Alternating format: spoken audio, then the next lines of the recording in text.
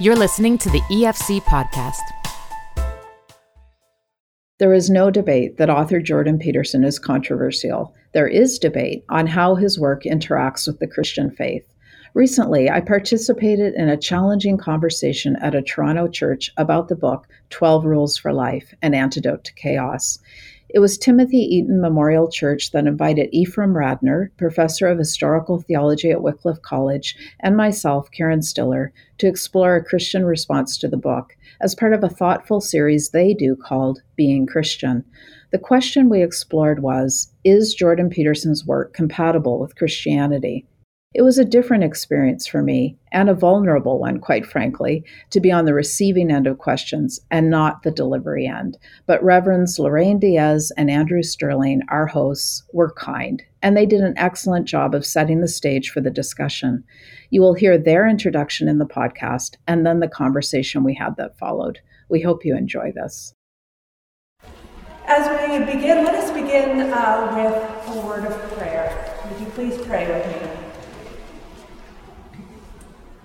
God of all wisdom and compassion, none of us is the owner of truth. That belongs to you alone. We thank you that in Christian love and humility, we can gather here in conversation with one another.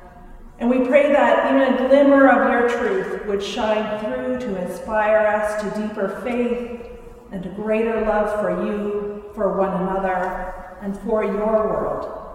All this we pray through Jesus Christ our Lord. Amen. Amen. So I want to begin this evening by naming the elephant in the room. That Jordan Peterson is a somewhat controversial figure.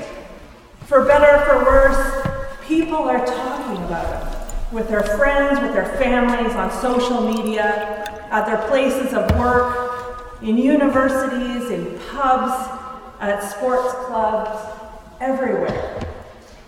And rarely in neutral language. The New York Times called him the most influential public intellectual in the Western world right now. Some of his fans and supporters talk about him and his work in language that borders on messianic. His critics are equally passionate. In the Globe and Mail, Margaret Wente says that according to what she reads on Twitter, Jordan Peterson is among the most despicable men in the world, and that his nefarious aim is to seduce people into a hateful reactionary cult. People call him flat out dangerous. But if you've read this book, an ordinary self-help book, which Wente says is neither outrageous nor entirely original. And if you're a Christian minister or theologian or layperson, what really strikes you when you read this book is Peterson's use of theology and biblical interpretation. A professor of psychology has filled the pages of his book with biblical references and spirited defenses of what he sees as the Judeo-Christian value system. So regardless of what you might think of Jordan Peterson's politics or his public persona, we believe that tonight is an opportunity for all of us to learn more about God, about Jesus, about the Bible, and the Christian faith. When repeatedly asked if he himself is a Christian, though, Peterson is coy.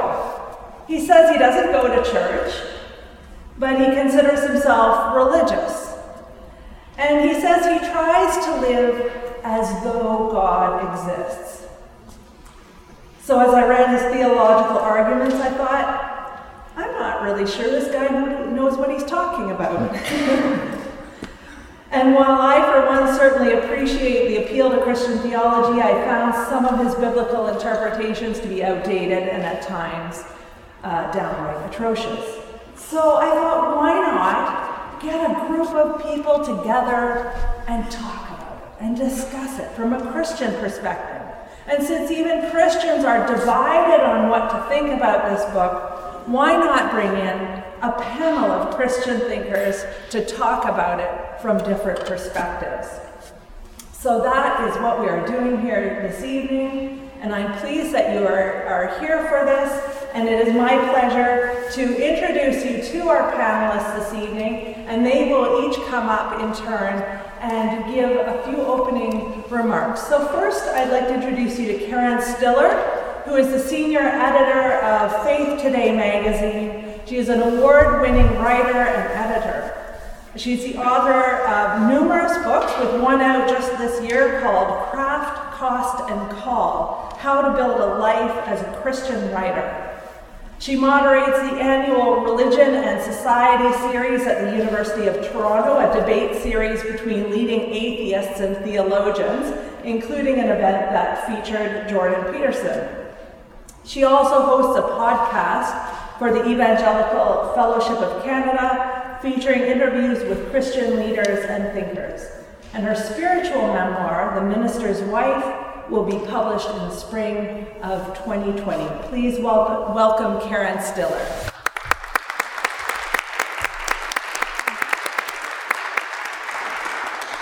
Thank you. Hello, everyone.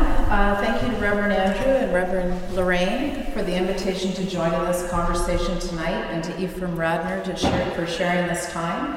I'm looking forward to our dialogue.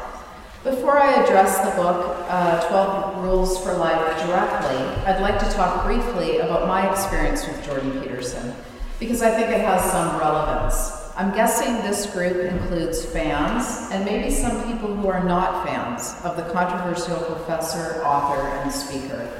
As Reverend Lorraine mentioned, in January 2018, I hosted a conversation on the meaning of life at the University of Toronto with Wycliffe College that included Jordan Peterson.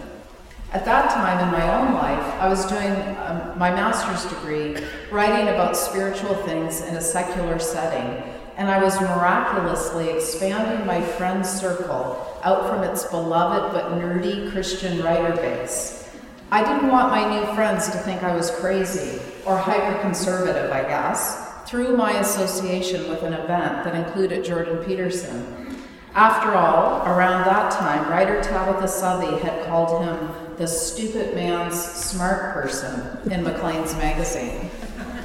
My good friend is the communications director at Wycliffe College, and like the coward I am, I asked her not to tag me on social media with the event.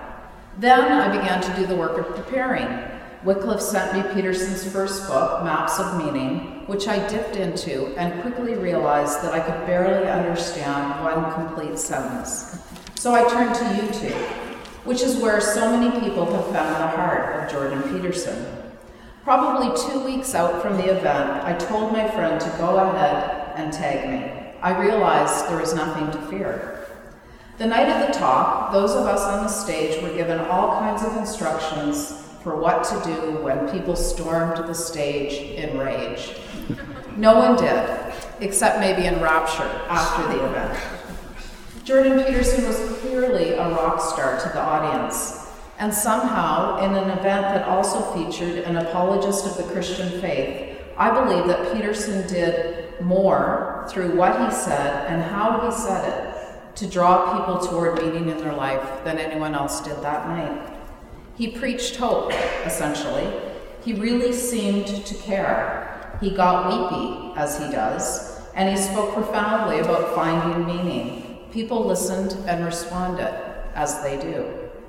The lineup to have his then brand new book, 12 Rules for Life, to be autographed almost stretched out of Wycliffe. In that book, Peterson writes about what he says is the, quote, oldest story of humankind and something that religious people have always said. And that is that life is suffering, but you can transcend that. And you transcend it, according to Peterson, by embracing responsibility. Pick up your suffering, he says, which of course sounds an awful lot, but not exactly like pick up your cross. The 12 Rules of Life is Peterson's answer to the question, what do you do in the face of that suffering? He says things like, start with yourself. You can relieve your own suffering. How do you relieve the suffering of life? You be a better person. To have a meaningful life, everything you do matters, and you matter. His 12 Rules is the how-to guide to make that happen. Peterson has been called a gateway drug to Christian faith. I think that might be true. I've met people for whom that is true. He brings people to the great story, which I believe is a true story. So he helps people encounter what is true, and that can change people. There are far more painful ways to enter the faith. Peterson gives permission to believe. He agrees with people of faith that the world is hard, if you think that people are sinful, if you agree with that, and that there is evil loose in the world, and that if there is such a great darkness, then there is also great light. And I think you might believe that. Christians recognize that light as Christ. For right now, I'd like to share two critiques, probably there are lots more that I haven't thought of, that I think we can make as people of faith with the book. And one would be that Christianity, of course, is not ultimately about self-help, and that ultimately is what I think this book is about. It is because of God, and importantly, grace, that we can live the lives Peterson suggests we can, and it is for God that we live those lives. Peterson is the ultimate pull yourself up by the bootstraps person. He is a bit like my meanest grandmother was. I think that Christians believe that if we wear boots at all, it is through the grace of God. He puts our feet in the boots. He empowers us to pull up those straps. There is also how Peterson views the great biblical narrative and its stories and what it means for them to be true, which is different from how many of us might believe them to be true. So there's lots to talk about, and I'm looking forward to it. Thank you.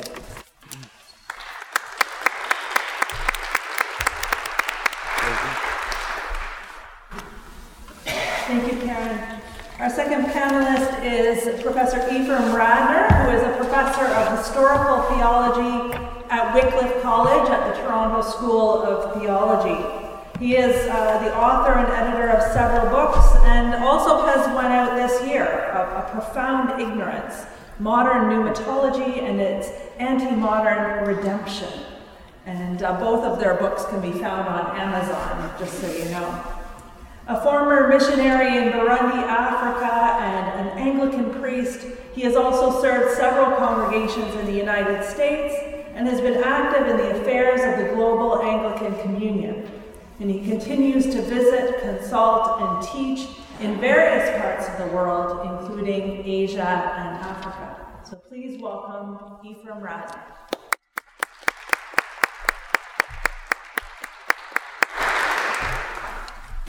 Thank you. And with Karen, my thanks for the invitation and for being able to be with all of you. I actually have no idea why I was asked to come. Unlike Karen, I've never met Jordan Peterson. In fact, I've never paid much attention at all to Jordan Peterson. From news bites that I read or heard, I think I admired him somewhat as someone who was willing to stand up to the kind of academic language police that run around universities and so on. And I thought that was kind of a good thing to do. But I think I always considered him a bit of a man on the make.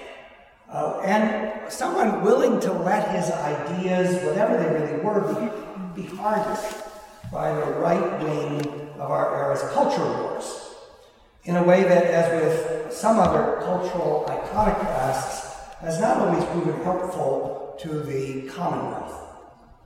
On the other hand, I did know a lot of young people, or was aware of a lot of young people, especially young men, who seemed to resonate with things he wrote and said. So when the invitation to this panel came up, I readily accepted it in large measure because it seemed to me a responsible thing. That's good for Jordan Peterson, I think. A responsible thing to try to educate myself about someone who's an undeniable social phenomenon, and that had, after all, as Karen mentioned, camped out on the front steps of my own institution, as it were. Although I was away on sabbatical at the time, Wycliffe College sponsored an event. Peterson was there, as we just heard. So I thought I should know a little bit about what's going on the threshold of where I work. And I hate to say I'm very glad that I agreed to do this, and thus to read the book. Because I think the 12 Rules is a remarkable book. Beyond the rhetorical posturing, with its pithy self-help outline and titles, it is a wonderfully rich and challenging volume.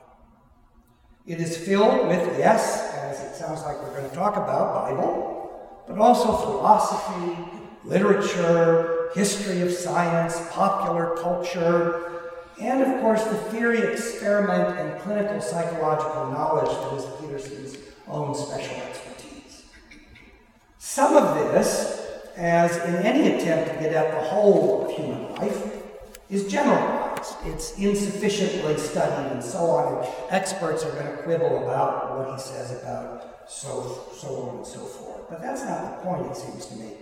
Peterson's vast panorama of existential observation from across the millennia is quite responsibly, in my mind, and creatively, imaginatively deployed in order to demonstrate and constructively elucidate something important, but often forgotten in our day. That is, how our lives are complex, beautifully textured, fascinatingly challenging, and finally demanding of our deepest and most responsible word-again engagement.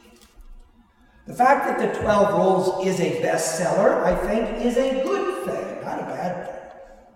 Because most of the things that most people today, especially young people today, read or are exposed to formatively, present life as just the opposite of what I've just said, as life is simplistic, or superficial, or brutally dismissive, or resistant to responsible effort, and even to joy. It is not so much that our culture's shaping messages tell young people to give up, although many do, we need to admit, as that they tell them to take paths of least resistance, to limit critical thinking to the most self-regarding and sometimes self-destroying ranges of inquiry, to fear risk and cower from suffering and its constructive engagement. And all this finally leads to lives ever wrapped up in an overwhelming sense of personal defeat. The chaos, and that's the word he uses, that stands as Peterson's existential fortress to be stormed and dismantled, at least in hope, is something that ought to be stormed and dismantled. I could say much more about this, and I'm sure we will. But I need to stress here before we get into our discussion that Peterson's book, at least in my reading, is not religious at all. It is therapeutic in both its aim and its origin. Therapy, of course, may involve contexts of religion and an individual sense of meaning, but therapy does not presume any of these. And to be sure, a Christian can in fact learn a great deal from Peterson's book, and in a way that need not contradict and may even strengthen aspects of her or his faith. But the point about the book isn't faith. It isn't even truth, although Peterson talks a lot about the latter. Rather, the point of the book is what he says over and over again. It's coping with individual life. Therapy, of course, means healing, and coping is a rather limited form of healing. Coping does not presume resolving. Rather, it points to an ongoing struggle, but a perseverant one that has the strength within it to keep going. I, for one, think that's really important. Whether or not this is Christian or not, we'll talk about that, in what ways it might be. But I think it's really important. And it's important enough and well enough written that I have sent it to my 26-year-old son, who is not a practicing Christian, but who I know needs to hear many of the things that Peterson has laid out, and that I hope we'll talk about in a moment. Thank you.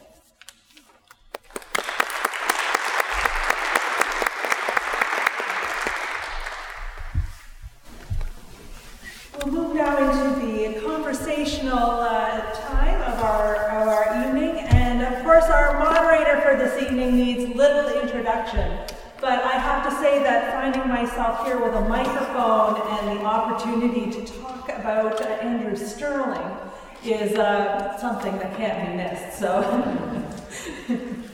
I'm just kidding. Andrew, of course, is senior minister here at TEMC, at our church here.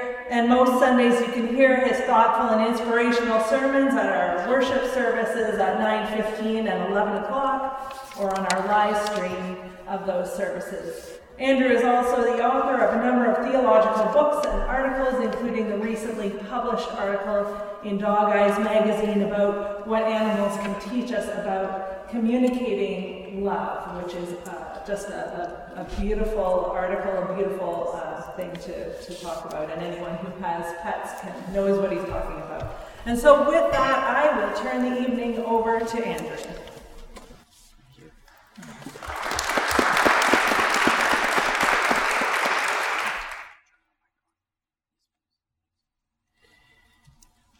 Well, I'm not going to take up any of our time in terms of setting the scene too much for tonight, because in a sense, the questions that I pose will give you a sense of my own questioning and my own seeking as I have read this book. But just a couple of things to sort of put it in perspective.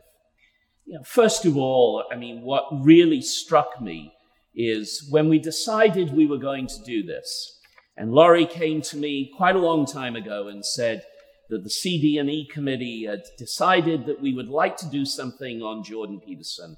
I took the book and I started to read it. And I was sitting having breakfast one morning on Bloor Street when the server came over and said to me, "Are you reading Jordan Peterson's book?" And I said, "Well, actually, yes, I'm getting ready, I think, to be a moderator on his work." And she sat down and she started to talk about the crises in her life and how this book had helped her.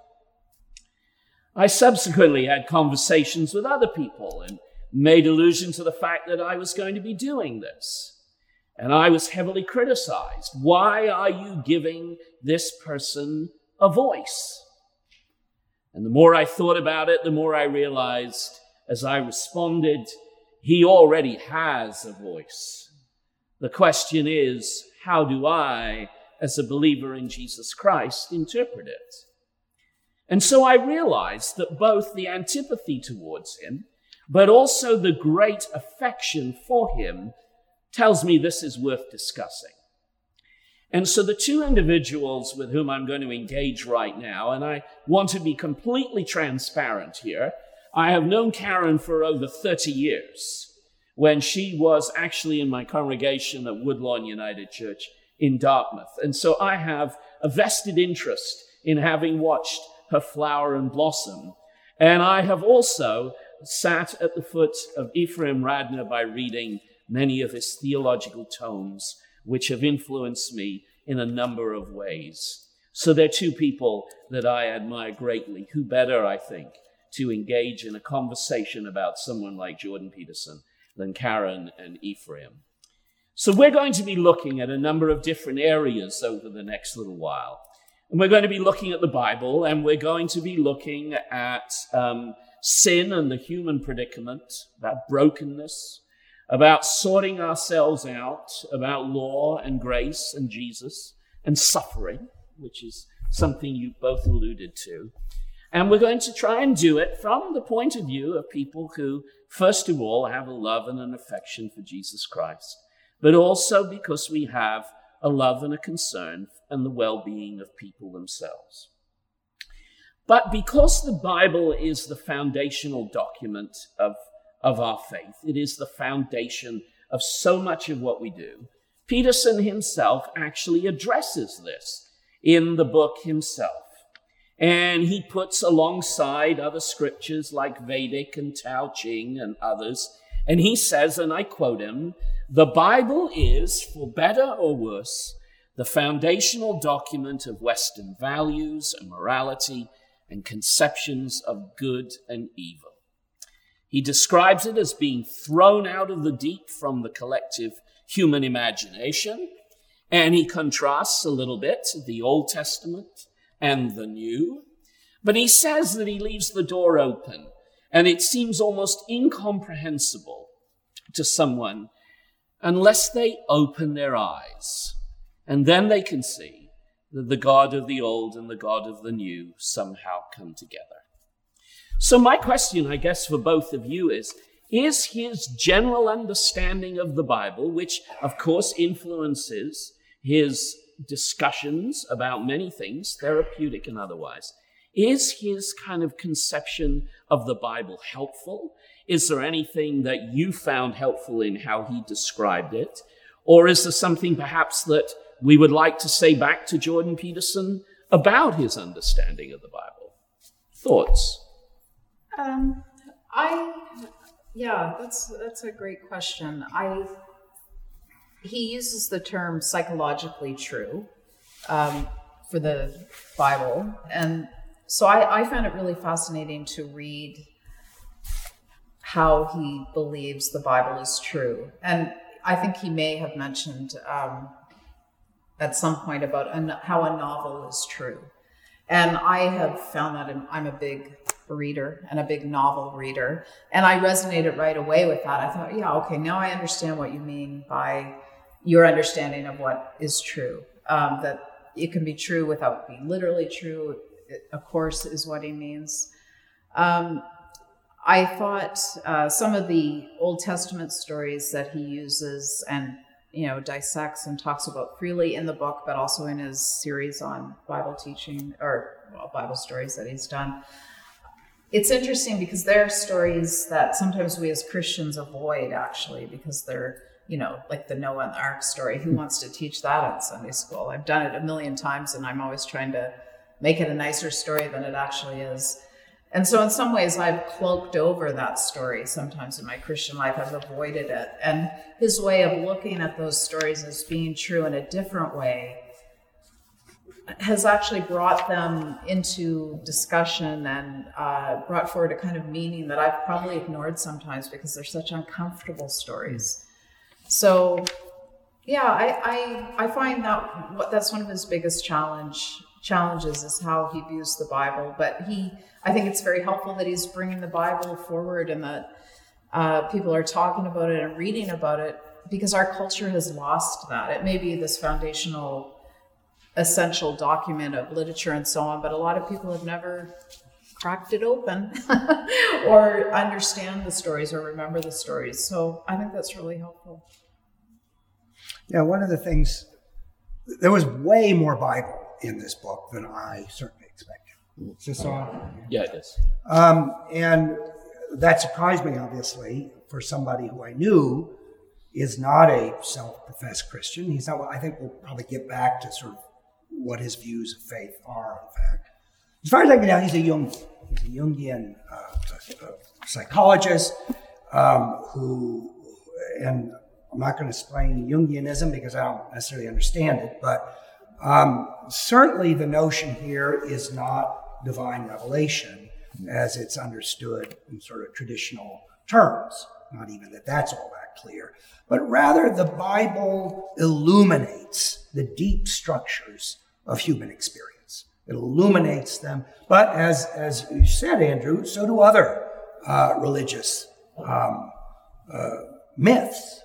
And so he's happy to turn to Babylonian creation myths and others as well, just as Jung was, and just as the whole Jungian tradition has been, to find stories that actually reflect what's really true about what it means to be alive. And I do think he believes that the Bible does that, if not better than anything else, at least in our culture, given the history of the West, most powerfully. He has this whole thing about how in order to live well, we need an order. We have to live within norms of some kind. That's how we make decisions. That's how we find meaning and so on. And I think from his perspective, the Bible is the most thickly integrated, profound set of normative expressions of what human life is like, within which we can productively find some kind of meaning. And so he uses them in ways that I think are indeed very resonant with human experience. And I don't mean that in a shallow way. I mean in a deep way. One of the reasons stories like Noah's Ark, he does have this thing about the Old and New Testament, and I read that portion, by the way, to a very well-known Old Testament. This is from Rule 4, very well-known Old Testament scholar, and he says he knows more about how the Testaments interact than most biblical scholars seem to anymore, who are so willing to pick them all apart into different places and not actually see how they actually inform one another and need to. The notion of a mean Old Testament God and a nice, loving New Testament God. Peterson, and this is not rocket science for a Christian, but in fact, it often seems that way in our era. These two testaments actually go together. They're congruent. There are not two gods. There's one God, and they actually express what is real about the actual structures of life in the world. So he's able to do that. One of the places he does it is precisely because the Bible is able to talk about suffering and struggle in ways that in our culture and time we have, despite the fact that everybody struggles just as much as before, tried to smooth out. People die, people get sick, you fail all the time. Everybody fails not once, but over and over again. And the Bible tells us this. I mean, how can you have at the center of the whole meaning of the universe stories of a great king who does nothing but lie and cheat and murder even while he's trying to be faithful? That's David, by the way. And moving to somebody like Jesus in the end. Anyway, I think you get the point. I think there's something resonant about what he does with Scripture, that even though he doesn't view it as revelation, he understands it in some way more deeply than many Christians do.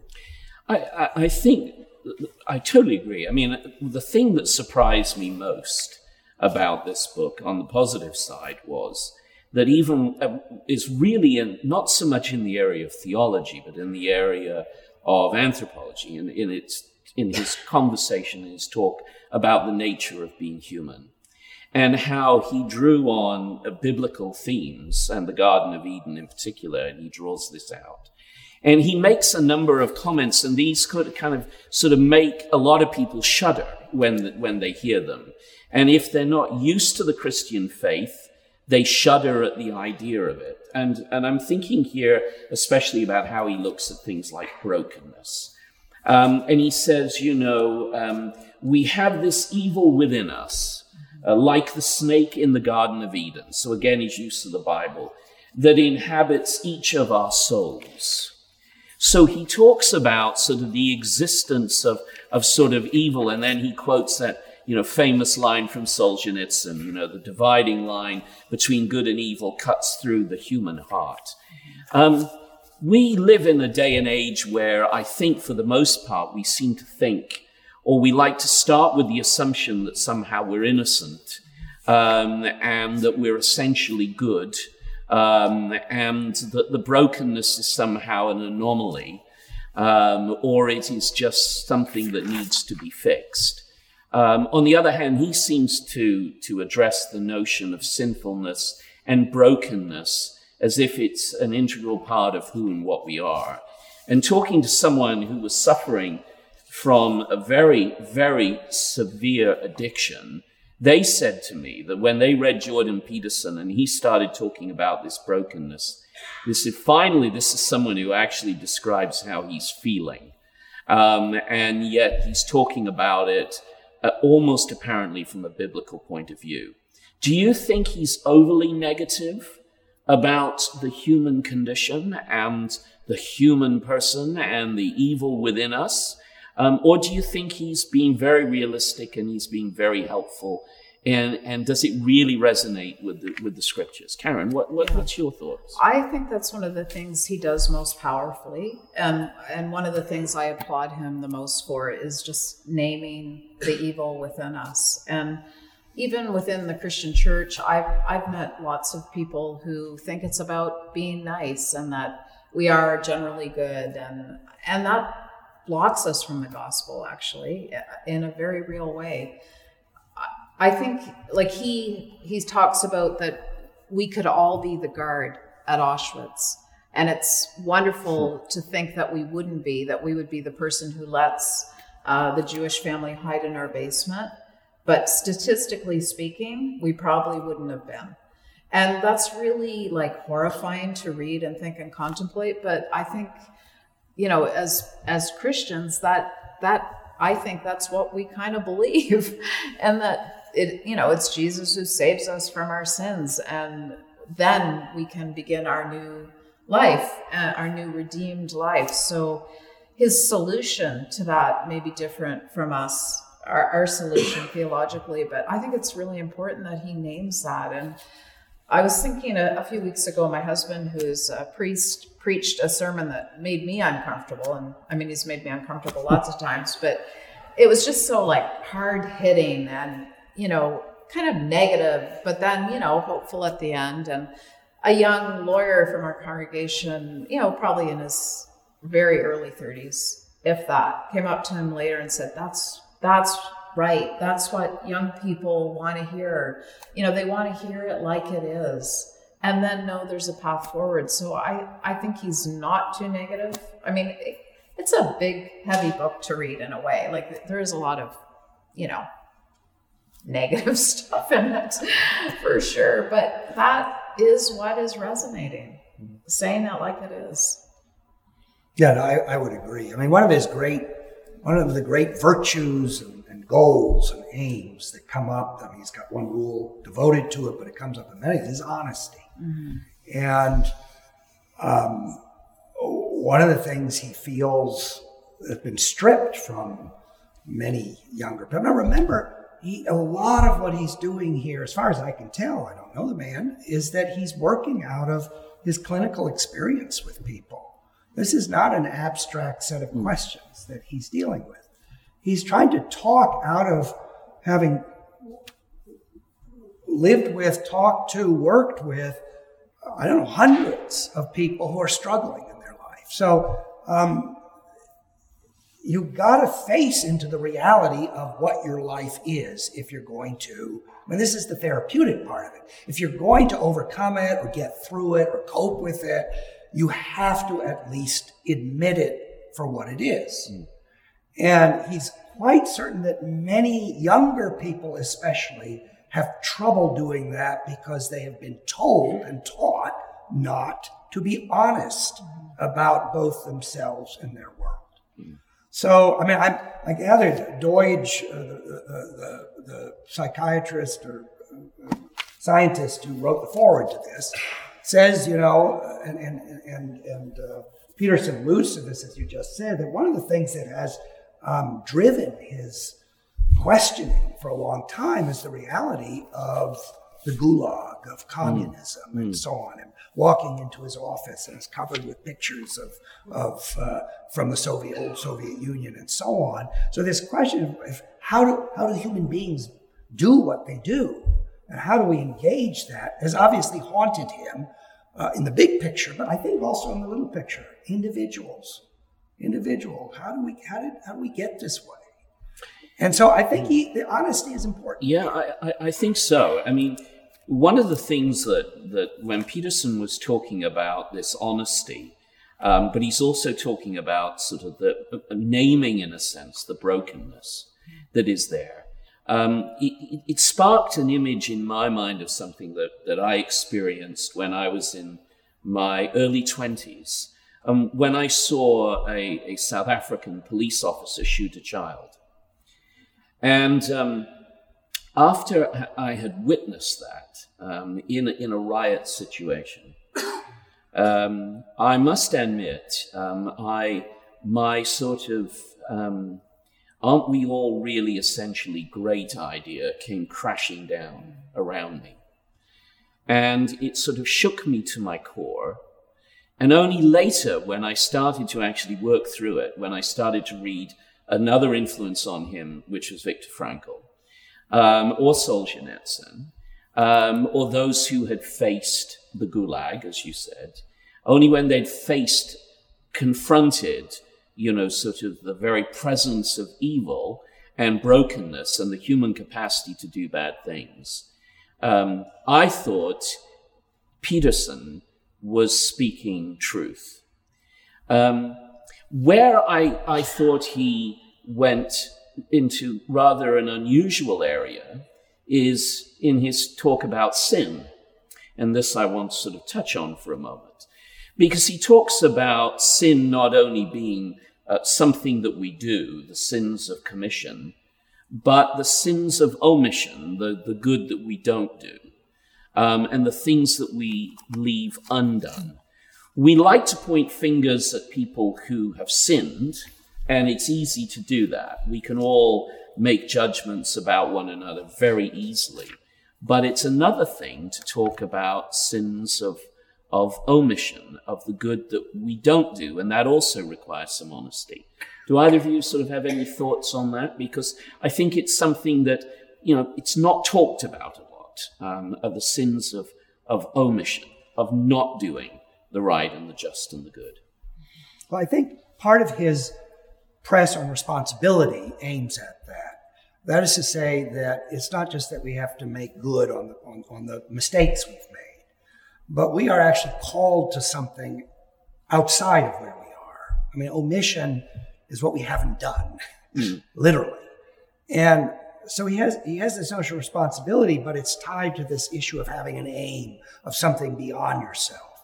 So part of dealing with your failed innards of omission in this sense that are not yet engaged is that you have to know where you're going, and you have to also take charge of that. And we're going to get into this place of sort of pulling yourself up by your bootstraps, which also involves a question of sin.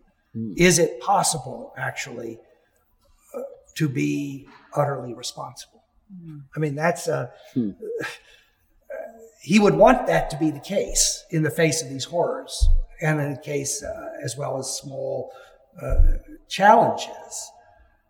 But can we actually do what we're meant to do? And that includes not doing things we do as well as doing things that we haven't done. And he certainly sees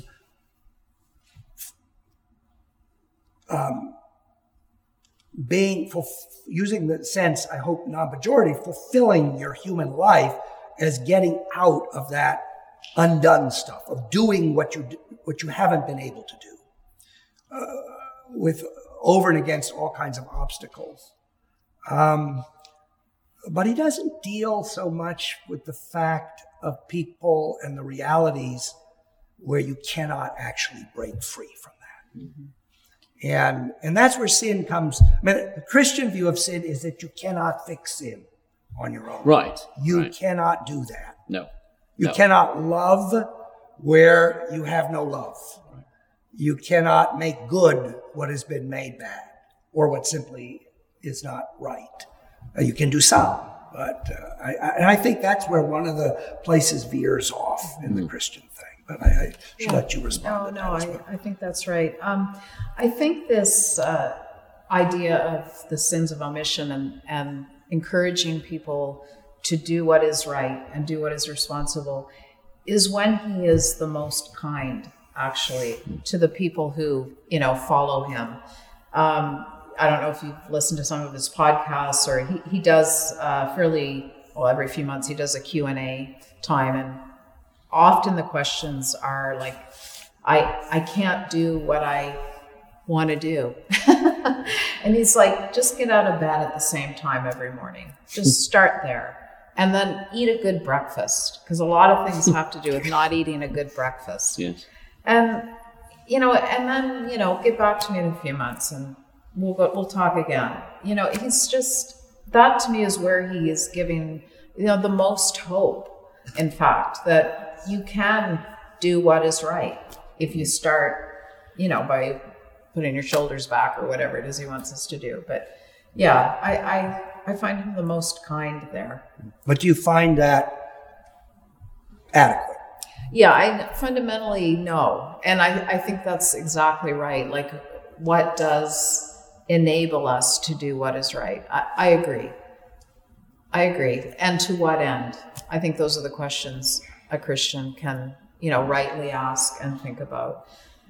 The question of honesty that we were talking about earlier, that struck a chord in me in terms of the church. And this is kind of an old criticism of the church, and I know that. But I have found it to be true that sometimes we're afraid to be really honest in the church or in our faith life. And I've seen that over the years. And to be honest, women's Bible studies that I've been a part of, where as the minister's wife, I used to really like starting women's Bible studies in the churches where my husband served, because it was a way for me to be involved and study the Bible, actually.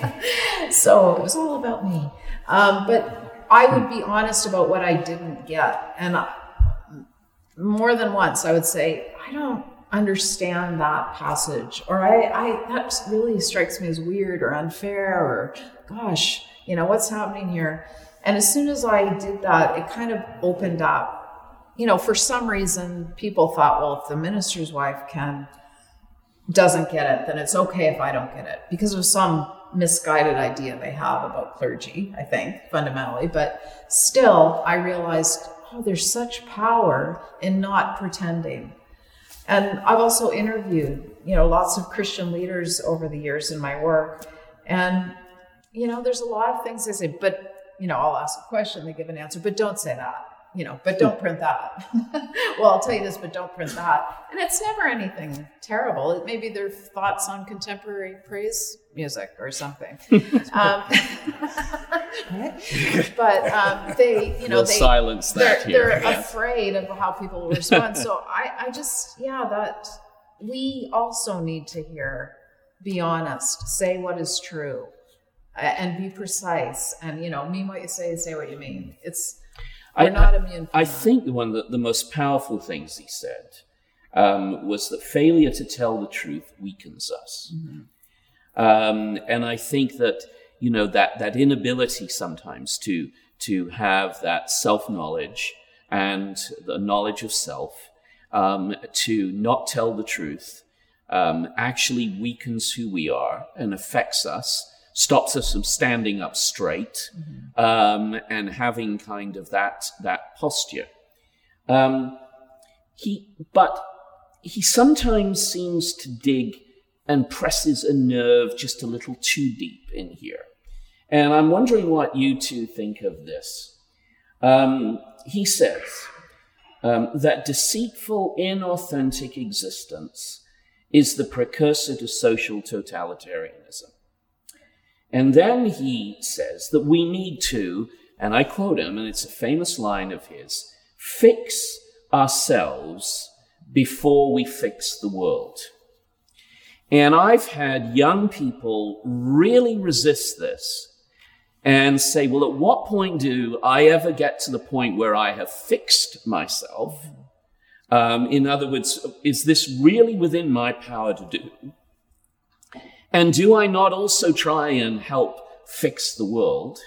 Do I not have an obligation to my neighbor? Don't I have the right to do that? And at what point do I get to the point where I fix myself so I can then fix the world? Is he asking too much of us? And is he in so doing kind of holding us back at times? Because maybe, and I posit this, maybe at times, in a sense, we find out who we are when in fact we're seeking to transform and to change the world around us because we want it to be a better place. What do you think? I think no. I think that he would agree that in the fixing of the world, you are fixing yourself, because that comes up pretty quickly out of get out of bed and have breakfast, is find something to do that makes the world a better place. So I feel like that shift into responsibility comes very early in the fixing of yourself. Mm-hmm. I think, if I've understood him correctly. Yeah, and that's right, because, and this is something that hasn't come up yet, but I think is central to the whole book, positively. Even though it's a self-help book in a kind of a genre, and it is in a certain way, it's all about the self in relation to other people. Mm-hmm. To me, that's one of the best things he does, is he says that to be a whole individual, if you will, or to be growing and so on, is to be in relationship with other people and to understand your responsibilities there.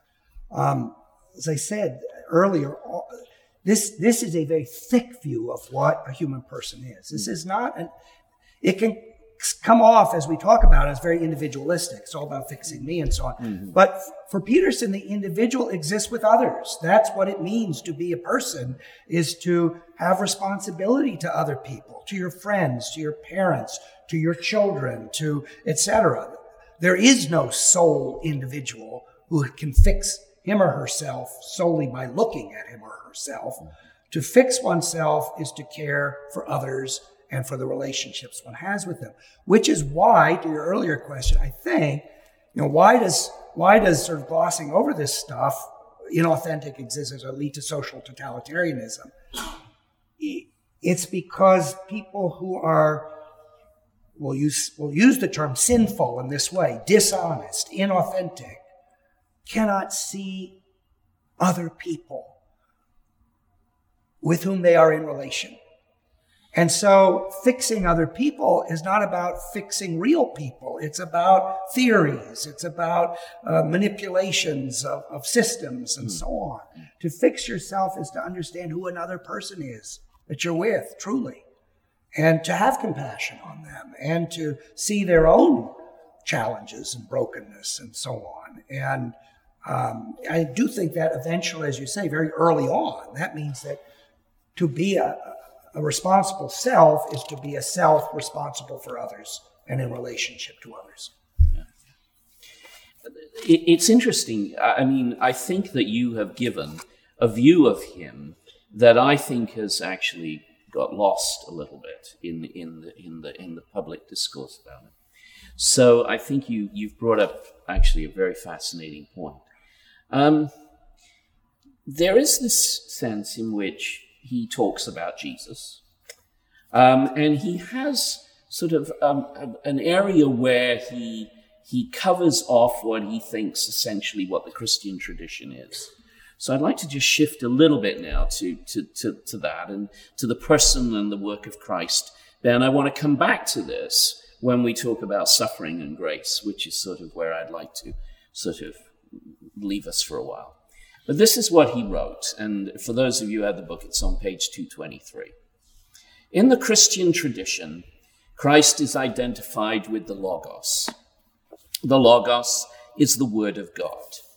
The Word transformed chaos into order at the beginning of time, one of his other big themes, right?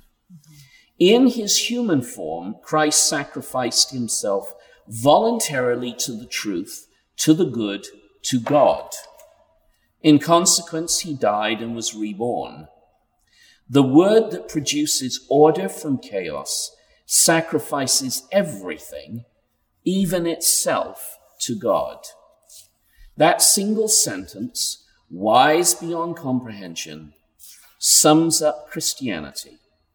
Every bit of learning is a little death, he writes. So I read this as someone who is a fairly orthodox Christian, and I resonate with some of the themes that he brings out, and I find them quite interesting. Death and rebirth, goodness, God, and so on. Is the danger, though, in looking at Christ this way, for a non-believer to read this? Now, I want to put ourselves not in a position of someone who's been brought up in the Christian faith or read the Bible, but someone who comes in and they read this. Is this helpful? Is it an introduction for them to the person of Jesus? And if it isn't helpful, what is it that we would like Jordan Peterson to say in addition to it? Well, there's a droopy young man that I know to whom I gave this book before I read it, which I never learned that lesson. I give books before I read them, which is not a good thing to do sometimes. He's a young Christian man. And then when I read the book, I thought, because passages like that I don't think align well with how we understand what happened on the cross and atonement, for example. So I think that I felt like for him, maybe it wouldn't be helpful. But I almost feel like the proof is in the pudding a little bit, in that it has been helpful to so many young people who say that they have come to a faith through things like that, through encountering the person of Christ. And there are some of those people in our church, and I'm part of a kind of a weird Facebook group of Christians interacting with Jordan Peterson stuff that sometimes I don't have a clue what they're talking about, I will say. But they are clearly have been led to some place of faith through Peterson talking about the Bible and talking about Jesus. So now if we sat down and asked them to describe what happened on the cross, could they answer that properly? Maybe not yet. But I guess I'm hoping that if people walk through the front door, they will sit in the pew eventually and get some things straightened out, maybe. I'm sure you have a much better answer. And as you said, and as Ephraim said, it's not a book about theology. Yeah. It's a book about therapy. And so I get that. But nevertheless, from our point of view, as Christians talking about this, I think this is kind of a key area. Yeah. Ephraim. So the context is also important, right, from what you read. Mm-hmm. I think, what he says there, he's describing the Christian story. Mm-hmm. But it comes after talking about ancient Egyptian story, Osiris, Seth, Horus, and so on. He goes to the underworld. He helps his father. These are stories. These are paradigms of embracing death for something good. Right. And then he follows the story of Christ with a clinical anecdote of a man who, his life falls apart, and in a way he dies, and then he returns from the depths, and a wiser, happier man. He lost 40 pounds. He ran a marathon, climbed Mount Kilimanjaro. He chose rebirth over descent to hell. Now, there's nothing wrong with any of that, but the point is he's embedded the story of Christ on the cross into this paradigm that's common of accepting suffering and death for something good, and good comes out of it. And I don't think there's anything wrong with that, but that's not the Christian message. The Christian, at least as I understand, the gospel is not that the whole world is structured according to a paradigm of death and rebirth. It's that God did something. And God did something that, of course, touches the whole world, but not in a way that we're all the same thing. We are not all living out a kind of, what do you want to call it, a cinematic loop that keeps running of death and rebirth, death and rebirth, death and rebirth. And you can take this in the direction of some of the most sentimental, Easter sermons. The whole look at the cocoon and the caterpillar and the chrysalis, and something dies and something is born again, and isn't that just the way of the world, and so on. That's right. Now, he doesn't do that. He's doing more than that. I just want to say that he is not telling the Christian gospel. He is describing the Christian story as something that fits a larger paradigm that lots of things can fit into, and he wants them to fit into. It's interesting because, to use sort of a sporting metaphor, and everyone knows Manchester Timothy, United? Manchester United, who will rise from the dead. But in a sermon last year, I don't know, accidentally slipped into the Tiger Woods at the Masters story, and found myself digging a great big hole that I had to then get out of, because I had sort of posited this sort of death and rebirth of a golfer now winning the Masters after years of being flattened down. And then last week I had a conversation about Colin Kaepernick and him actually bearing the stripes of his convictions and not playing for the San Francisco 49ers. And we had this whole life and death motif, which you're talking about.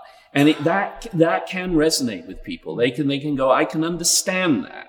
I can get my mind around that. And, someone who was down, who is now up, and Christ was down, and he was then up, and Christ is the archetype of all these good people, and just like Tiger. And you go, no, he died, and he was raised from the dead. And yet, people read this and they get caught up in that life and death paradigm, which I guess brings me to the really big point. And notwithstanding the way Laurie's described the elephant in the room, for me as a theologian, the elephant in the room is that can we really do what Jordan Peterson wants us to do if we do not have the power of the Holy Spirit enabling us to do it? Can we, on our own, achieve what he likes for us to be able to stand upright and live that good and productive life? And I don't mean this just in absolute terms, because I think that there are many practical things here that help us do concrete things daily that make our lives better. But fundamentally, do we not need both grace, forgiveness, and the power of the Spirit to be able to live what in essence are the 12 rules of life? Your thoughts? I find that confusing because I know there are lots of good people living good, responsible lives who don't believe what we do. So I've always found that confusing, to be honest.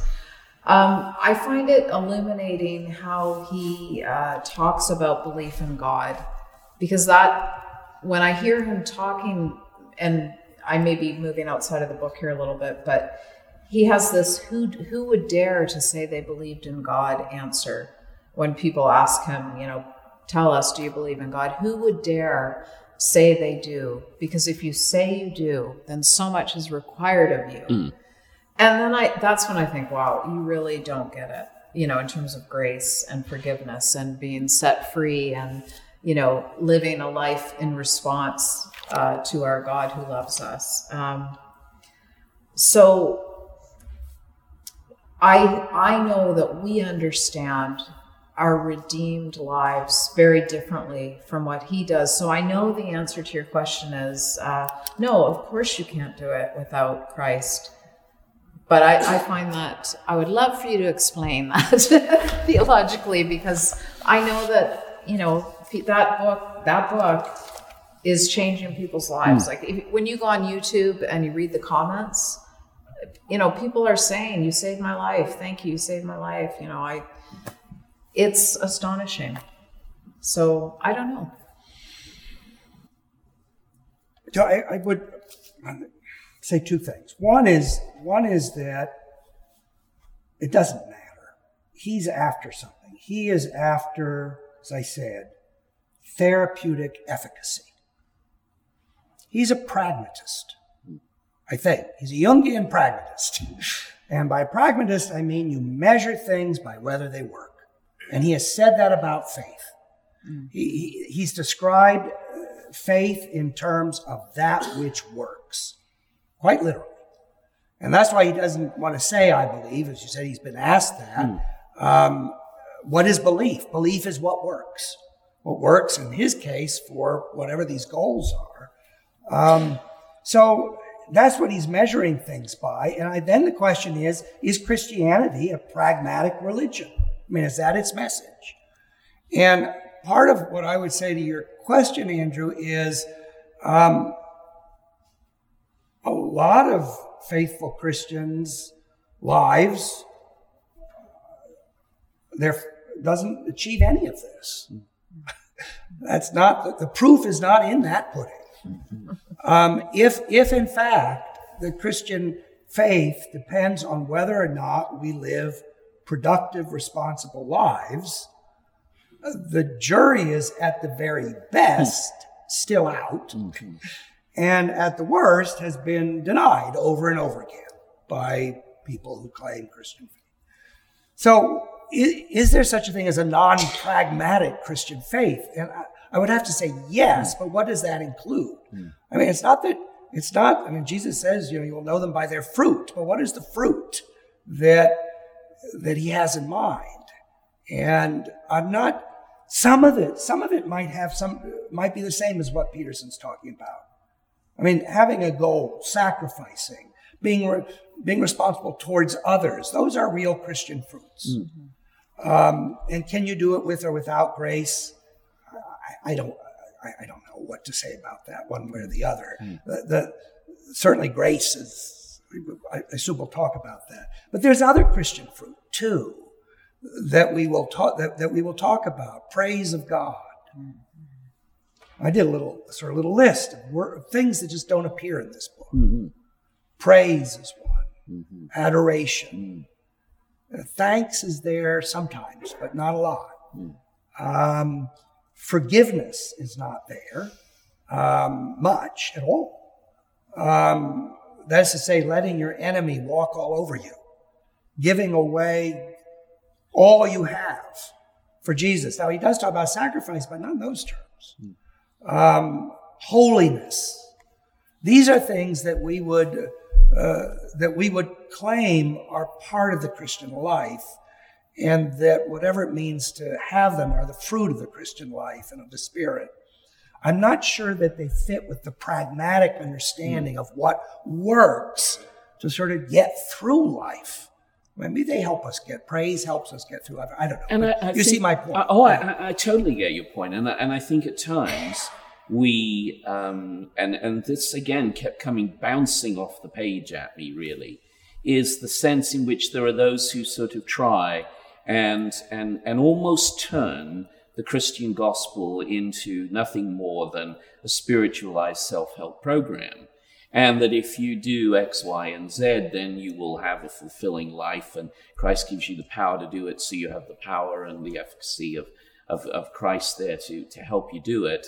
But that seems to, almost to be the end of it and the test of it. And that we sort of bring and reduce the Christian faith to whether or not it actually makes our lives better, richer, whatever term you want to use. But I'm like you. What I found missing in this, and even when he was talking about suffering, and this for me, he says suffering is real, and the artful infliction of suffering on another for its own sake is wrong. And I go, oh, I'm so glad he said that. I mean, I'm so glad that he wrote that. But, even that to me did not seem to be kind of an advance on, how Christ would have us see the other in terms of the laying down of one's life for others. So it's not just the absence of hurting someone, but that notion of the sacrifice of the self for others. I saw that as not necessarily missing, but not articulated. But I go back to the praise, the adoration, the glory, all of those things. But Karen, you deal with a lot of young people. You deal with people who read Faith Today and so on. I'm interested in just sort of ending a little bit on the notion of forgiveness. Because I must admit, there are times when I read this book that I felt it was like a guilt-inducing book. And I think some people feel that. They go, oh, crikey, I didn't do that. No, dear, and yet correct in terms of things that we should and should not do. As he said, Jesus talks about a moose and the shout-nots to the shouts and so on. But what about forgiveness? And where does that come in? And if you were to write, and I ask you both this, a 13th, not rule, but a 13th chapter, what would you add to this to sort of improve it?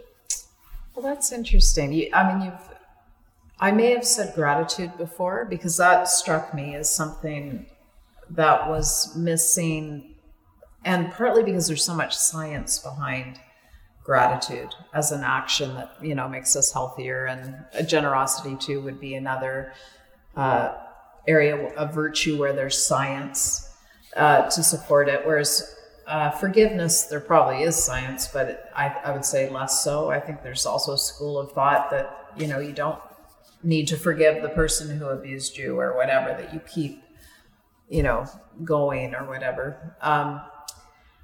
I think forgiveness is probably a key big thing. The forgiveness we receive and the forgiveness we share. He is writing a follow-up. People probably know that if they follow him, like another set of rules, one of which is gratitude, I understand. So I thought that was kind of interesting and good to hear. Yeah, so I think I would have said gratitude, but the forgiveness piece, I don't think it really struck me before this evening, actually. And I think that is like key. And if you could unlock the secret on how to forgive people over and over again, of course, we know how we're supposed to do that, but it's hard work. It's hard work to forgive. And it's an ongoing, lifelong process of forgiving. So yeah, I think that's really important. I don't think we want another rule. I mean, the rules are there, again, because they're meant to achieve something.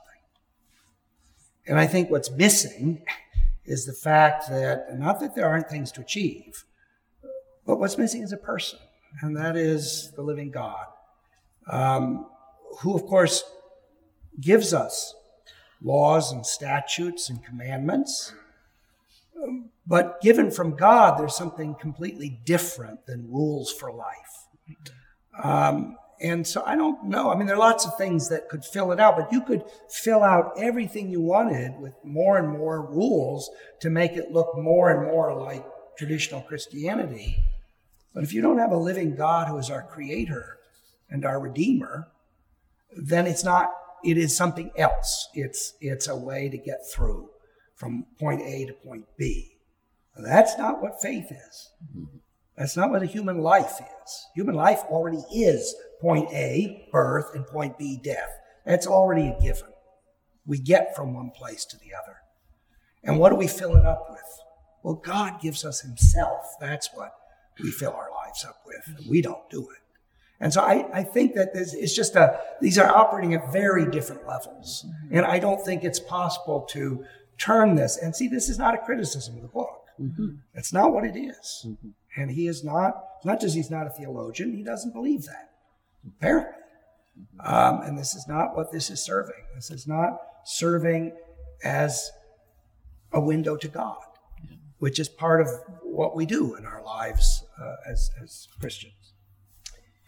Well, this has been fascinating, folks, and I thank you both for your candor and your clear love for the book, but also your honesty. We're going to give everyone an opportunity to ask a question in a written form, and Laurie will be collecting those during our break. But I just sort of wanted to conclude by sort of saying this as an editorial piece at the end. And that is that when I read this book, I found it, profoundly interesting. There were times that the book bored me, and there were other times when I thought it was deeply insightful and helpful. But I think, Ephraim, you have actually summed it up so eloquently, I don't need to. This is a book that stands on its own merits, is helpful on its own merits. But I think for those of us who are confessionally Christian, to then be able to talk about that living God in the light of this book opens up a door and an avenue which I think we owe Jordan Peterson credit for. And for that, I think this has been a very, very worthwhile exercise. So let's take a break. Let's take about 15 or so minutes and reconvene in here. Please, will you, if you've got a question, put it in the box, and Laurie will then hand it to me, and then we will again talk about that. But most of all, enjoy some fellowship and some time in the atrium. Thanks, everybody. You've had, hopefully, a little time of fellowship and conversation, and nice to see so many of you staying around for the actual sort of Q&A that you've authored. And now we can't, of course, deal with all the questions here, but there are some Well, they're all good, but there are some that perhaps have not been touched on specifically in what we've done. So these are, again, for our guests, and this one puts something very practical before us. Do you think that Jordan Peterson is compelled to be coy about his belief in Christianity in order to stay relevant in the conversations in a politically correct world that would immediately dismiss him as a theologian who has drunk the Kool-Aid and therefore can now be dismissed? I don't know who asked that. That's a dandy. What do you think, guys? You want some sparks? We're going to get sparks now, right? I think no. I don't think he's being coy. I think he's being really honest. And I don't think he cares at all about political correctness. I think he's shown that. So you may know the person that he said this to. I can't remember the name, but in some interview he said he was going to commit or dedicate 3 years to contemplating the physical resurrection of Jesus. And this was like a couple of years ago. I haven't put it on my calendar or anything. So he is, and I believed him. He is giving it thought. He's paying attention, obviously, to matters of religion and faith. But I don't think he's being coy. No, I don't. I have no idea, but one could ask the question, what if he announced tomorrow that he was being baptized a Roman Catholic in the Roman Catholic Church?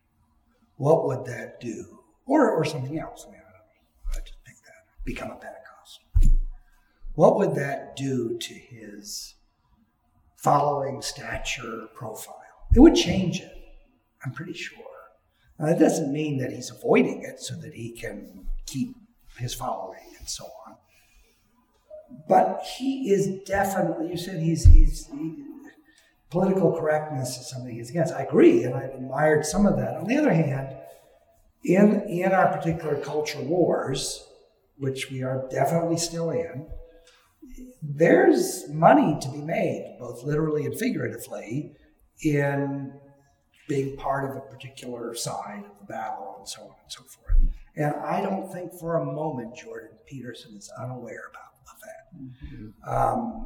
I'm not suggesting that he's craven and corrupt and whatever, but there's no question that he's orchestrated a whole lot. He wouldn't have written this book the way he did in terms of its format. The 12 rules and the nice, funny little things about, don't bug your kids when they're skateboarding and so on. These are all things these are rhetorical things that he knows and that publishers perhaps have figured. He's put all these videos and so on. So he's a master at self-publicity. I'm pretty sure of that. Yeah, that's interesting. And whether that goes anywhere with his faith, I doubt that. I think he's a person of integrity. Mm-hmm. And I think that he would, if he truly accepted aspects of traditional Christianity, be open about it and say it. But I don't doubt for a moment he knows what he's doing. Mm-hmm. Yeah. So I'm pretty sure. It's fair. It's very interesting that when I first saw the cover of this book was, believe it or not, in Trafalgar Square at Waterstone's bookstore. And it was out front for everyone to see. It was the first book you saw when you went in. And this leads to a question, actually, that somebody else has written, and another question. And the reason I say it leads into it, because the clerk who was sort of behind the desk said to me when I was picking it up with the thought of buying it, because it was cheaper in pounds than dollars, she said, do you really, really, really think that women would read this book? And I thought, well, I'm reading this myself. Then somebody here has asked this question. So here we go. Why does Peterson relate chaos to women on page 35? Yeah, I that's a really good question. And I wish I could remember exactly why. I did look into that, and of course it's escaped me. He does say that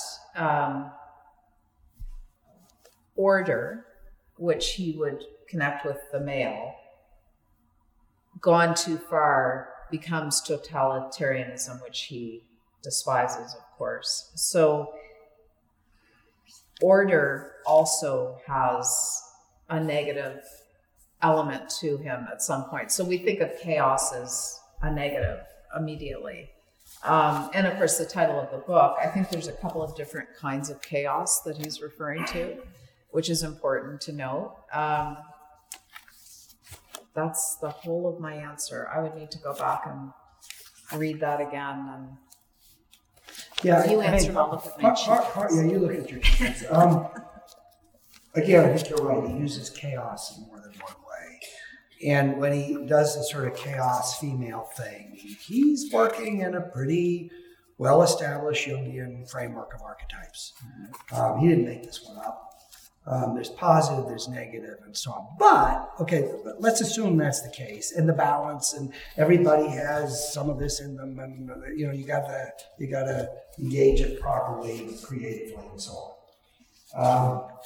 But there are other things there in the book. I made a note at Rule 11, where some do not bother children when they're skateboarding, about sort of learning how to be tough. And that's especially a male thing. So, I mean, I can read, one place that I took out of it. He's talking about boys and men, Men enforce a code of behavior on each other, working together. This is good. Men have got to learn how. That's why you got to help your boys mess up, not save them from getting messed up, but allow them to fail and to push themselves and to get in the rough and tumble of male, because that's the world they're going to live in. But then he goes on, and he said, I'm quoting from him, I forget which page this is, but it's under Rule 11. If they're healthy, women don't want boys, they want men. They want someone to contend with, someone to grapple with. If they're tough, they want someone tougher. If they're smart, they want someone smarter. This is women, they desire someone who brings to the table something they can't already provide. This often makes it hard for tough, smart, attractive women to find mates. There just aren't that many men who can outclass them enough to be considered desirable. So he gets into, finally, and this is stuff that some people have responded to both very positively, because as men who feel sort of pushed out, they respond, here's somebody who's got our back, and also very negatively. And I guess sort of the notion of what a woman, there have been movies about this, what a woman wants, or what a man wants, and what a man needs. We can talk about that, but when he gets to this place, it's now said with a kind of certainty and sort of this is the way it is for men and women, that I think even he would probably, based on his own clinical experience, want to pull back from a bit. So what do I think of that? I don't think this is a direction where he shines. And there's a lot of cultural stuff here. We can argue about that. And Christians are arguing about right now about gender and male-female stuff in ways that are extraordinarily profound, powerful, divisive, conflictual, because they're important. So he's engaging something important. But when he says things like that, this is what women want. They don't want boys. They want men. Men can't be, this whole thing about dependence and independence. Women don't want dependent men. And so these are like old jokes from movies in a way. And we can try to engage this seriously, but I don't think he does it here. I'll be quite honest. And I think these are places where it doesn't sound quite right. Anyway, that. I also have that very paragraph highlighted here, and I found it really challenging. Like when I read it, I thought, you're going to get in big trouble. And yet, And yet, I think there is a grain of truth there. And I have friends and acquaintances who I've met over the years who wished their husbands would stop being boys and would man up. Like, I wish that wasn't a thing. And I feel uncomfortable even saying that, but it is a thing. And I don't disagree with that. I think that's, the side of sort of taking responsibility for yourself in a time of your life, in a culture, in a place where you've sort of let it all go because you feel utterly defeated. I think that's important. I'm not sure, however, that the best way to put that, I'm not sure how constructive it is to organize it so clearly and with such certainty under, my daughter, I could say the same things to her. Oh, yeah. Take I agree. This sort of stuff Absolutely. is not. Yeah, for sure. I think that's where he is talking to his alienated audience. Like, he does believe that young men have been given the short end of the stick in our current cultural climate. He does believe that. And, one commentator I read, thinking about tonight, talked about that is the group who does not come to church. That every church is trying to figure out, how do we get young men or, men at all into church? And so he is talking to everyone, but that is his special audience. There is no somebody doubt told about me that. this is like, in a very different way, this is like Malcolm X for disenfranchised white middle-class youth. Take some responsibility. Don't wait for somebody else to fix your problem. It's not going to happen. Don't be the victim. And you can do this. See, the other thing isn't you should do this. He does say that. But also you can do this, and it will make a difference. And I think if he's stuck there, that would be, in one sense, probably less alienating to some readers who get this. I need to say that this is a very small part of this book. This is at the very end of the book. Much of the book, all the things people have gotten all upset about with Jordan Peterson, whether he's right-wing or there's nothing about that in the book. No. And I think one should be careful about sort of picking, which I just did, picking something out and then waving it as if it characterizes a whole attitude and philosophy, because that's not what this book is about at all. No, and I admire your honesty in that. One of the critics of this book within my cadre of thinkers has said that and this is germane to this issue, is that Peterson reaches those perhaps who themselves feel disempowered and weak, but does not fully appreciate in saying some of these things how it can also animate those who are already in positions of power and strength. So while it addresses the weakness, what it doesn't do is deal with the strength. And I love something Dietrich Bonhoeffer said. Dietrich Bonhoeffer said, I'm not actually worried about myself when I'm at my weakest. I am more concerned about myself when I'm at my strongest. And so, depending on who reads this book, whether they are reading it from a point of weakness that helps them stand up and as you said the phrase, sort of man up and take responsibility, that lifts up those who are meager and looking down on themselves. But for those who are in positions of power and authority, it's a license to exercise that power. Well, is that unfair? Yeah, I think that's unfair. I think that person needs to read chapter 9. Assume the person you are listening to might know something you don't. Because I feel like if somebody read the book, like honestly and fully, that it would be very hard to escape chapters like the listening chapter, where there is a humility required, that you don't know everything. Other people know things. You need to listen. He talks a lot about listening. And if there's one thing I've seen over and over again in the church is that people are yearning to be heard and they want someone to listen to them.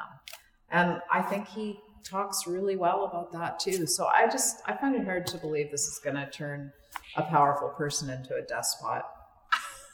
I think they'd have to be already that. Ah, interesting. And there you have a responsibility if they do have power. Right. Right. A number of the questions that have come in have sort of dealt with the notion of Christ as the truth, and actually 3 of the questions that I've read sort of deal with sort of Christ as the truth.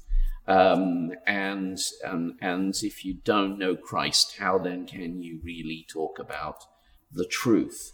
And Jordan Peterson talks about truth as opposed to falsehood and lies in those kind of ethical senses.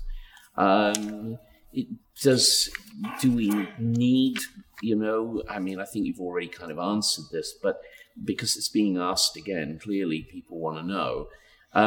If you know the truth, and it's the truth that sets you free, and the truth is Christ, is that therefore important when we analyze him? And does that then place what he has written in a somewhat more relative place with regards to kind of the authority it has over us? Well, the question of truth, as you said, he uses it generally as a synonym for honesty. He never... It is a question, though, what Christians mean on what they hear when they hear Jesus say, I am the truth, the way, the life, so on. What does that mean? Do we think that means he tells us the truth? Certainly it means some of that. But to say he is the truth changes, it means he's reality or something. So I made a note about that. What is the Christian sense of what truth means if it's not just honesty? And for me, one of it is it's a vision of God. It's seeing, the truth is seeing, for us anyway, relatively subjective, seeing who God really is. It's a vision of God. And, we don't know who we're going to be, but we know we'll be like him when we see him, because we will finally see him as he truly is in 1 John. So seeing God has always been the central thing for a way Christians have talked about what the truth is. He's not after that. He's not, as Charles Taylor, the philosopher, says in talking about secularism, this is the immanent frame. He's talking about this world and our navigating of this world. He's not talking about where this world is placed.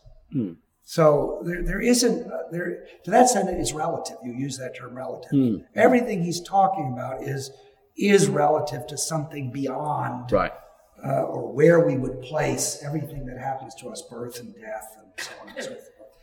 And that truth, which is reality in that, he calls reality being or something, which is interesting. What does he mean by that? But in any case, he doesn't mean seeing God. And but that doesn't mean that what he says is not true in the sense of actually describing how things work. And that's what he wants to talk about. How do things work?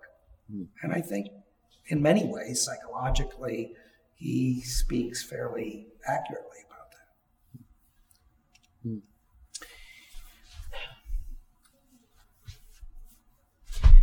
One of the notes is a thank you to us, so whoever said this and wrote this, thank you very much. And they said, they talk about, Dr.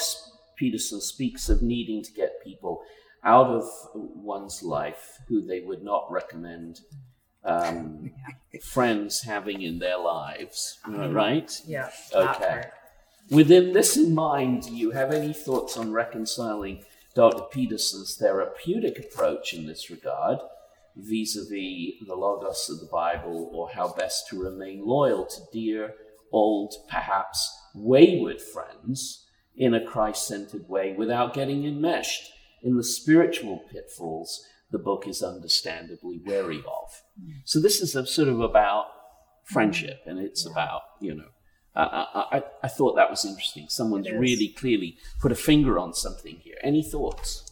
Well, in the book, Peterson, in that section, he talks about, the friend who's behaving poorly will be the one will drag the person down, as opposed to the friend who is behaving well, lifting the person up, typically, which is exactly the illustration given to my kids at Christian camp. That's what the counselors warned them about. Your friend who is drinking and doing drugs is going to convince you before you convince them, kind of. So I kind of chuckled when I read that. I thought, oh, that's funny. But at the same time, I thought after I read that chapter, I'm not sure that that's like how I view being a Christ follower, that I think I'm supposed to not be selecting my friends on that basis. And it also reminded me of Joel Osteen. Oh, here you go. Who actually says that too. And I don't want you to think I'm a follower, but I that did cross my computer screen. To surround yourself with people who are moving in the same direction, So, I mean, again, I think it's like psychology. On one level, it makes perfect sense that you become like the people you hang out with and make good choices. We tell our kids that. We worry about their peer group when they become teenagers for a reason, because that's a true thing. So now I've completely forgotten what the question was, but no, it's about it's about the company you keep and what you do with wayward friends, and what responsibility do we have as a person of faith to, let's say, a wayward friend. Well, I love my wayward friends, and if they live near me, I have them for dinner, and I completely understand. Like, I'm 53. I have a lot of friends who've left the church who I never would have thought that they would have left. I never would have guessed. And they have. And so I just try to listen to them and love them. And I think that's what we're supposed to do. And then invite them back when that feels real and honest and appropriate. Yeah, it's not always clear in the book who he's talking to. Mm-hmm. But in general, I think he's talking, from a Christian perspective, to immature people, personalities, souls, what have you. And these are people who are broken, who are trying to heal. And so he's not talking to people who have it together. Not that any of us do, but in the spectrum of clinical treatment, there is a spectrum. Some people are worse shape than other people. And he seems to be talking, therefore, to people who are worse shape or to younger people and so on when he says things like that. But the question is on the mark because, yes, a little leaven leavens the whole lump negatively, Paul says. On the other hand, the kingdom of heaven is like this little bit of yeast that you put in.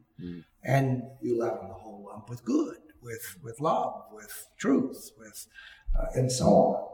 And Jesus left 99 sheep to go after the one that was lost. And so, there's plenty in the Gospels about not just not avoiding the delinquent, but actually going after the delinquent. He look at him. He spends all his time with wine bibbers and so on. Yeah. So, but part of that is, and I think Peterson is right here, you have to know who you are. There's where this honesty and self-awareness comes in. Am I ready for the kinds of, and Jesus asked that. You count the cost when you follow him. We think we're following him, and we can be dragged down just as he says. By other things, obviously, because we're working with people or living with people who are problematic in one way or the other. But we have to be ready. We have to be mature enough to know what we're doing.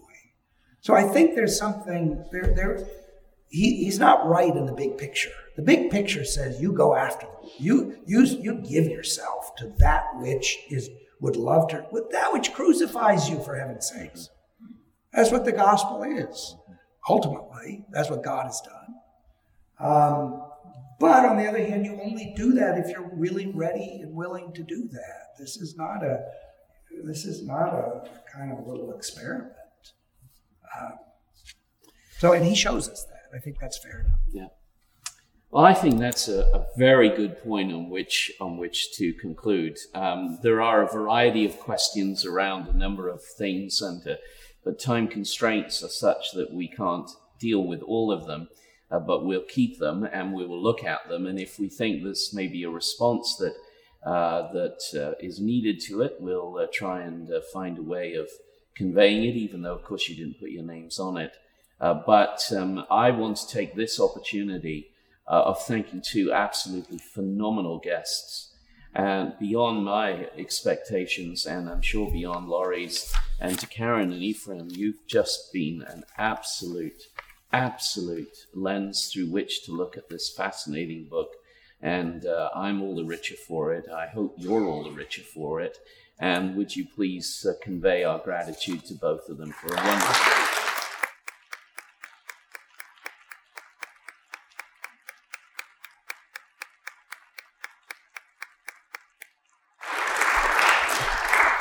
Before we go, though, and recognizing where we are, I would like to close us with prayer. Let us pray.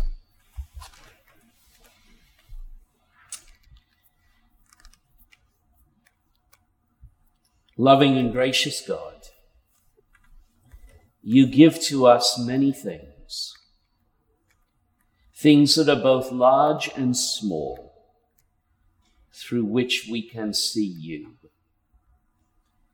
You plant a seed, and the seed grows. We know not where it flourishes, but that very seed can help us look at you in a new light, in a new way, and can point to your word.